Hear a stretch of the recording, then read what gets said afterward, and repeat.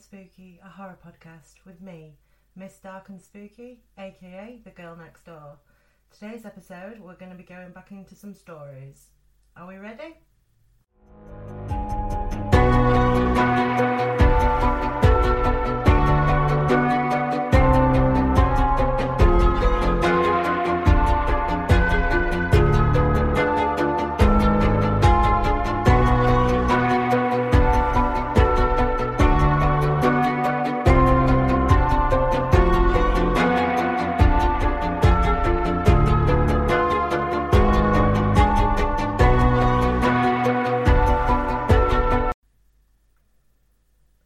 Cheating death is easy. People do it unconsciously all the time. A stranger at a bar told me the secret. Exactly a week from now, he drawled, you're scheduled to meet death, so you better change up your appearance to avoid him. Seeing my puzzled look, he continued, Death, the old Burke, is like a Walmart shopper with a shopping list. When he can't find a specific product on the shelf, he'll take the next best thing. You get me? I don't remember what the stranger looked like and dismissed his words as drunken ramblings. Yet before 1 week passed, I decided to get a makeover just for the hell of it. I had my hair cut shorter and dyed a bright pink, dressed differently and even wore thicker makeup. Exactly 1 week after I met the stranger, my twin sister died in a car crash. When it happened, I was in denial and told myself that it was merely a coincidence, but the stranger's words continued to linger in my head. After some time passed, I dressed differently again and wore glasses and a dark wig as I went about my days. Soon after, I saw a news flash about a woman who was killed in a homicide. Only a single photo of her was shown. She had a pink bob cut. Death is persistent. Since then, I always made sure that I looked like a different person every once in a while, even undergoing some cosmetic procedures. By fate or something else, news of the deaths of the women who looked similar to how I did before each big change always came to me. I felt guilty, but didn't want to die. I became obsessed with the idea of cheating death. By the time I reached my 60s, I stopped hearing news of the deaths of women who looked like I had. It was also during this time that I felt fulfilled with my life and decided that I wouldn't mind dying. I stopped changing my appearance, but death never came. I guess death had given up. When the Walmart shopper never finds the exact product on his shopping list after coming back many times, he figures that its production has been cut off and gives up searching. This wasn't an issue for me until I grew old, and my body limited me to laying down until the fabrics of an old nursing home bed rubbed against my open sores. When my heart stopped beating and my lungs stopped breathing, I expected relief. But I was met with an empty void. I could see, hear, and feel nothing, left to only my thoughts. I could only hope that death hadn't completely forgotten me.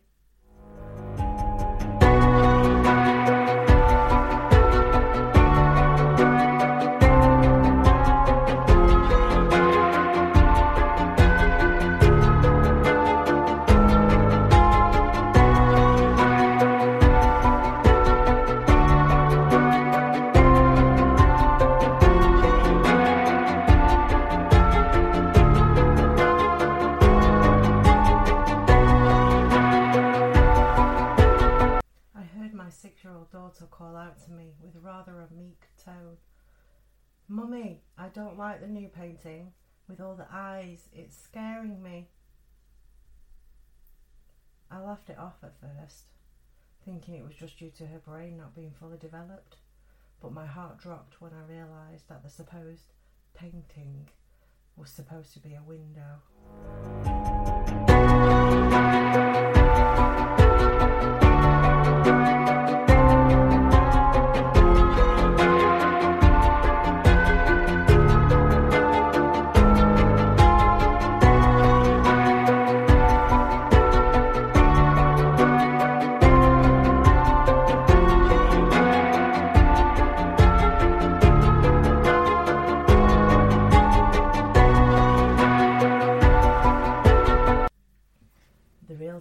stared at me. "Are you sure you want to buy it?" She told me everything. Apparently the house was cursed. Every person who lived in it had died exactly 1 year later, to the day, in gruesome ways too. Samantha Riley had slipped on the stairs and broken her neck. David Lew had gotten trapped in the basement and had a deadly asthma attack. Rebecca Smith had fallen through the attic window 30 feet above ground. "Yes, I am sure," I replied coolly.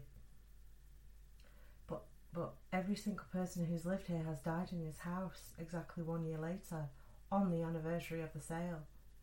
Even with this price, we haven't been able to sell the house. I understand. She was irritating me now. Didn't she get it by this point? That I was buying the house because of the curse, not in spite of it? I briefly imagined her flopping downstairs like poor Samantha Riley. At least that'd get her to shut up. "You die on September 30th, 2024, she continued, her face grim. "I know. Only 1 more year of life." "I know. The house is cursed, don't you understand that?" "Yes." And then I did it. I lifted my hand and tugged at my hair. The wig slipped off easily, falling onto the table. She went white, her eyes wide, her mouth open in a silent scream. "I have 3 months to live," I said, gesturing to my bald head. "Stage 4 breast cancer. It's gone everywhere. If the curse really works and I die exactly 1 year later, I'll be getting 9 more months to live." She stared at me, mouth open. I picked a pen off the table and gave her a smile. "I'm ready to sign."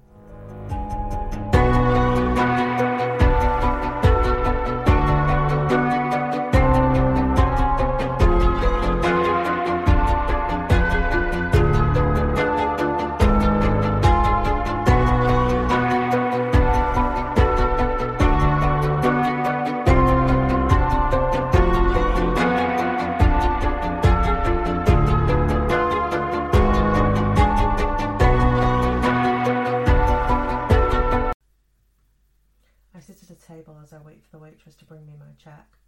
This isn't my first time. I've done this repeatedly. The charges always change depending on what I do. The faint collection of conversations fill my ears as I sigh, wondering how high the costs are this time round. "Sorry for the wait, sir. I hope we see you again," she says with a smile as she sets down my receipt. Gender, male. Years ordered, 70. Breakdown of charges. Years spent in school, -13, -4 for college. Time spent sleeping, 23. Average is 26, but you lost around 3 due to work, phone usage, drinking, parties and various activities leading to less sleep. Years on the phone and other electronics, 12.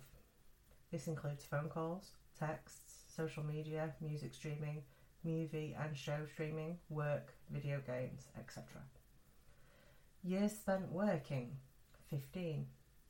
Averages 10.2 or 90,000 hours, but varies a lot. You spent many long hours outside and after work getting things done. Years spent married, 8. All time added up though, through 5 different marriages. 8 years split through 4 divorces and 1 spouse death. You spent 5 years alone after the death. 4 children were made with 2 different mothers. Discounts applied. Missed birthdays, missed events for the kids, times drunk, drug usage, etc. I fold the receipt in half and set it on the table. Better luck next time, I suppose. I spent all that time burnt out and a deadbeat. No time was set aside for my family or kids. I called our waiter over and gave him my new order. Perhaps a medieval time period destined to grow up as a prince will do some good. To make it spicier, I'll take 30 years of life before being overthrown and killed. At least being set up with a princess will be interesting. I'll just enjoy some coffee before I wake up in that new life. I have all of eternity anyway. A few tables over, a young couple in their 20s receive a cheque and summary of their life. Both are still in their wedding attire, still dazed by the car accident. Millions come and go within this expansive complex of tables and servants. All of you have been here before, and will all end up here in the end.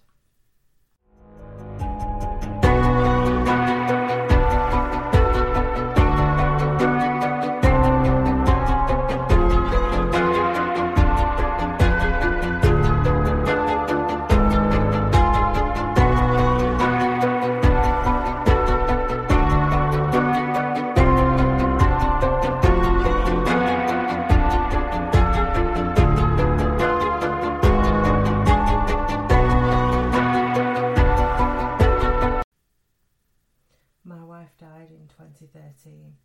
I've spoken to her 9 times since then. I checked my watch once more. 2 minutes. I pulled up a chair next to the wall phone that my old house still had. I felt butterflies in my stomach, which bothered me. I mean, I'd done this so many times that you'd think I'd get used to it, but just couldn't. It just made me feel so uncomfortable. 1 minute. I glanced over the paper, which was filled with questions that I had pre-written for this moment. I knew I wouldn't have long when it finally happened, so I was prepared. A lot of trial and error had brought me to where I was today, and I was not about to waste another year just waiting. Like, I don't know exactly why this happens, but I'm sure as hell going to make the most of it. 10 seconds. 10 seconds until I was able to speak with her once more. 10 seconds to the exact moment she had died, 10 years beforehand. 10 years since she was so cruelly taken from me, from someone who had never brought to justice. I pulled out my phone and set a 1 minute timer. The wall phone began ringing. I started the timer and answered the phone. Ava, I said cautiously. It was important to begin the conversation slowly without pouring on too much information. I did not want a repeat of 2016. Mark? The voice on the other side said. Is that you? Where am I right now? Why is it so cold? It's all right, sweetie. You're okay, I said, trying to be soothing. I kept an eye on the clock and, remaining conscious of the time, tried to keep the ball rolling. Oh, Ava, I have a question for you. Do you remember what happened just before now? I was walking by that lake near our house. Someone pushed me and I fell in. That was good. Her memory seemed to be better this time round. Ava, I need you to do something for me. Can you tell me what colour the person's hoodie was? What? Just try for me, please. It was blue, I think. Yeah, as I fell in, I remember seeing it. She paused for a moment. I don't remember getting out the lake. I have one more question, sweetie, I said, trying to distract her from that line of thought. Mark, am I dead? What's going on? Sighing, I reached for the pen and wrote, Killer wore blue hoodie. That information nailed it down to 3 suspects near the crime scene of her death. I figured all I needed was one more call with her to discern who her killer was. Where am I, Mark? She continued, her voice raising as she spoke. Say something, please. How did I get here? Why is it so cold? She started shrieking through the phone, yelling at me to explain what was happening to her. 1 more year. I hung up the phone.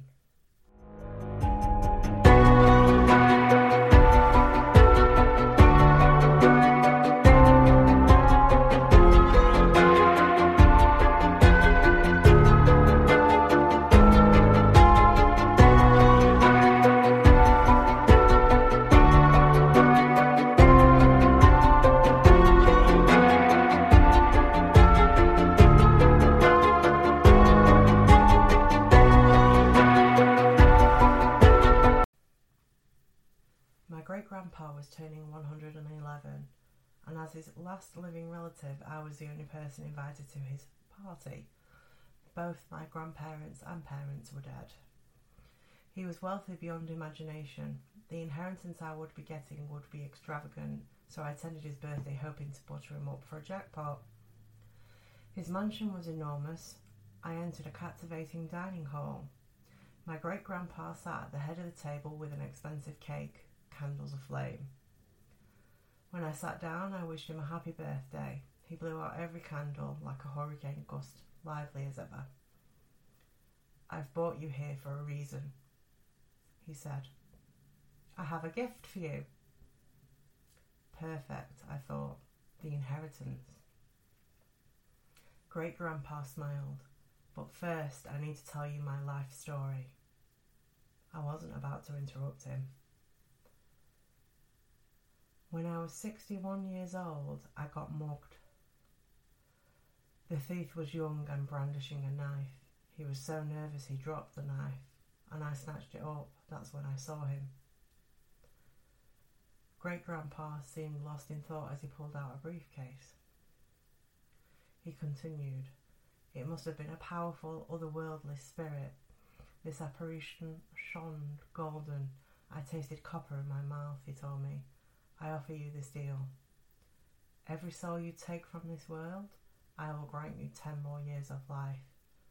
Behold, you doubt me, but when you stick that knife in this miserable thug, you will feel life enter you and know I'm telling the absolute truth." Great-grandpa clicked the combination lock on the briefcase to open it. He was mugging me. I felt no shame in stabbing him. Sure as the apparition said, I felt life enter me. I knew it was true. I was granted 10 more years of life. Old age was getting to my great-grandpa. None of this fairy tale could be real. Since then, I have never gone 10 years without taking a life. He pulled a gun out of the briefcase. "I'm not ready to die yet. Your grandparents and parents have already paid the price for my long life.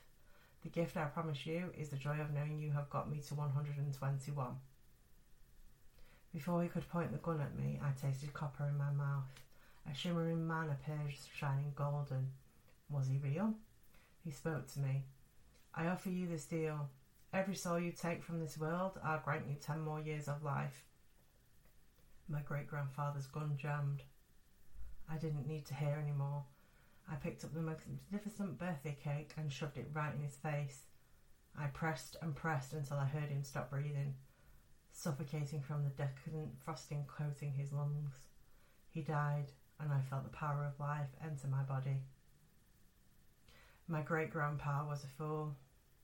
I'm planning to live to 500.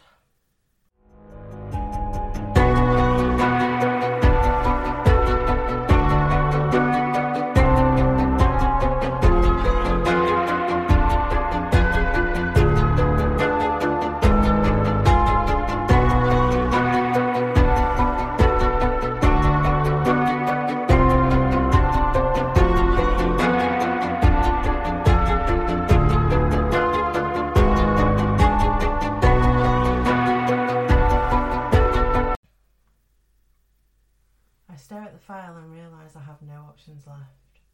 Over the last 2 years, every monster assigned to Charlotte Dower has quit. Every last one. Her first monster, a giant goldfish-faced humanoid named Bubba, had been with her for 4 years, and then she wasn't scared of him anymore.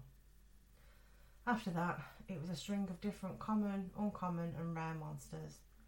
I even assigned a sock monster to her. He came back crying. I looked on my tablet. Only one assignable monster left. Myself. Field work has never been my cup of tea, but desperate times call for desperate measures. So, at 8:03 p.m, after Mrs. Gideon tucks in Charlotte and her little brother Daniel, I slither into the space beneath Charlotte's bed. Across the room, underneath Daniel's crib, is a rookie, a standard creep kind of monster. I turn my attention to the bed above me. Charlotte is still awake, but barely. I reach up over the bed and run an ice cold finger over her cheek. Silence. So I do it again.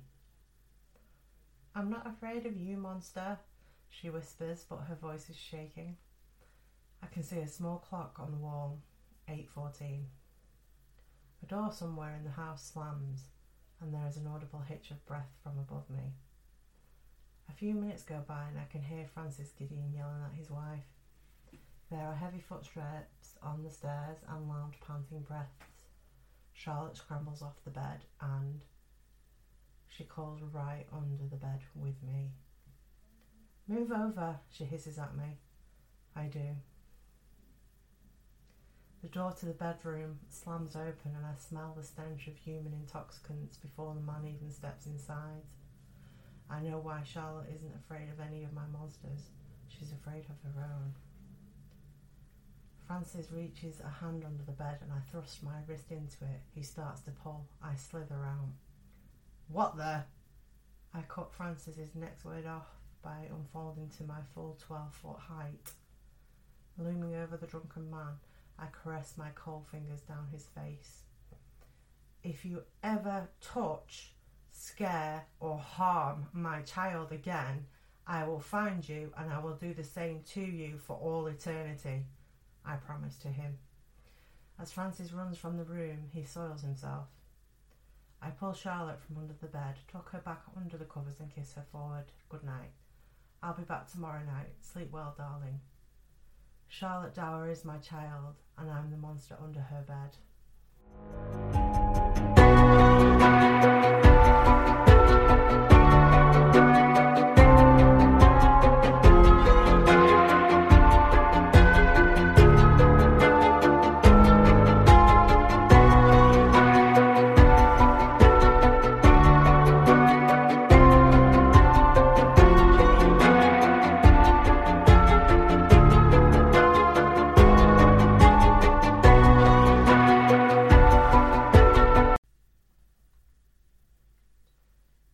Ago, I had a one-night stand.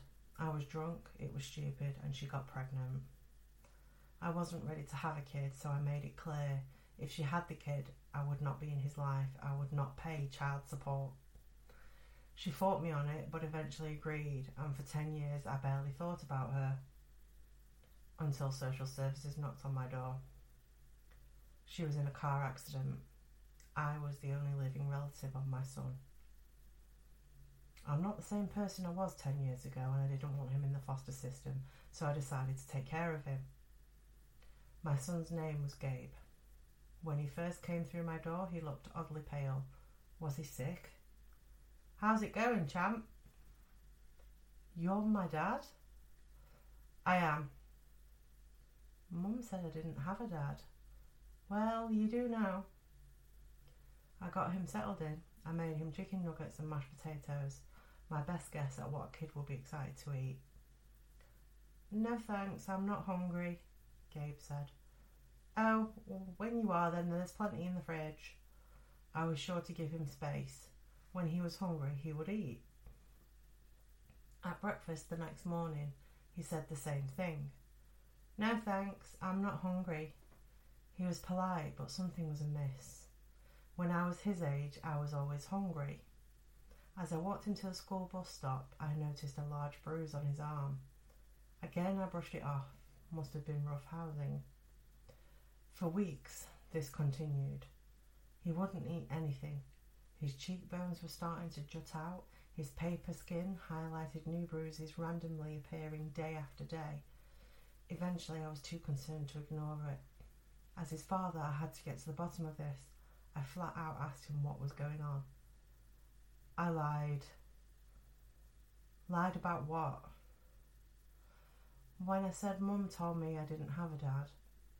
She talked about you all the time, how you abandoned her, how you never sent her any money, how you weren't man enough to raise your own child. Do you know how she died? A car crash. Sure. She was working another double, her third that week. She was so tired she fell asleep at the wheel. She wouldn't have worked so much if you sent us money, and now she's gone. The way I see it, you killed my mum, and that is why this is happening. With no hesitation, he sprinted full speed and leapt headfirst into the wall. I couldn't tell whether the crunch was his spine or the caved-in drywall, but he wasn't moving.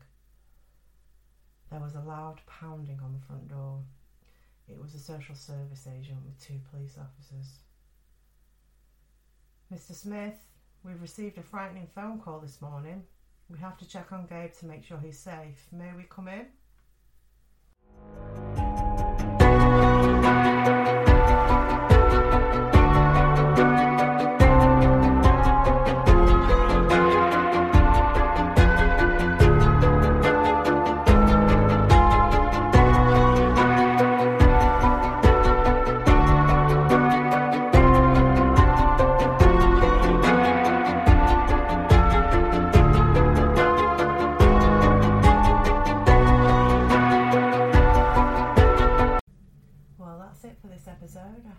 enjoyed the stories. If you have any of your own or any experiences, the email is darkandspooky13@gmail.com. If you did like the episode, please don't forget to leave a review and rating on whatever platform you do listen to your podcasts. It does help me out and the pod as well, and I'd really appreciate it. You can also find me on social media on Facebook and Instagram, and that is dark_and_spooky666. Come over there onto the Facebook and give me a star rating and a review over there, and get involved with all the posts.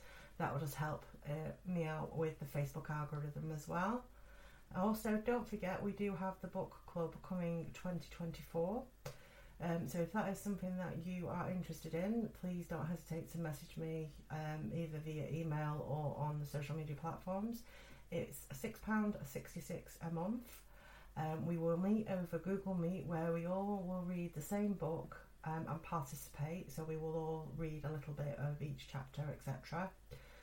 And basically give our thoughts of where we are at with the story and everything. I've got 2 books decided for the first couple of months, just to get us going, and then we can do polls so we can then decide on what books we would want to do for months thereafter. So it's going to be up to 3 times a week, 8 till 10 English UK time. So just get in contact if that is something for you. All that's left to say, stay spooky, and I'll see you on the next one.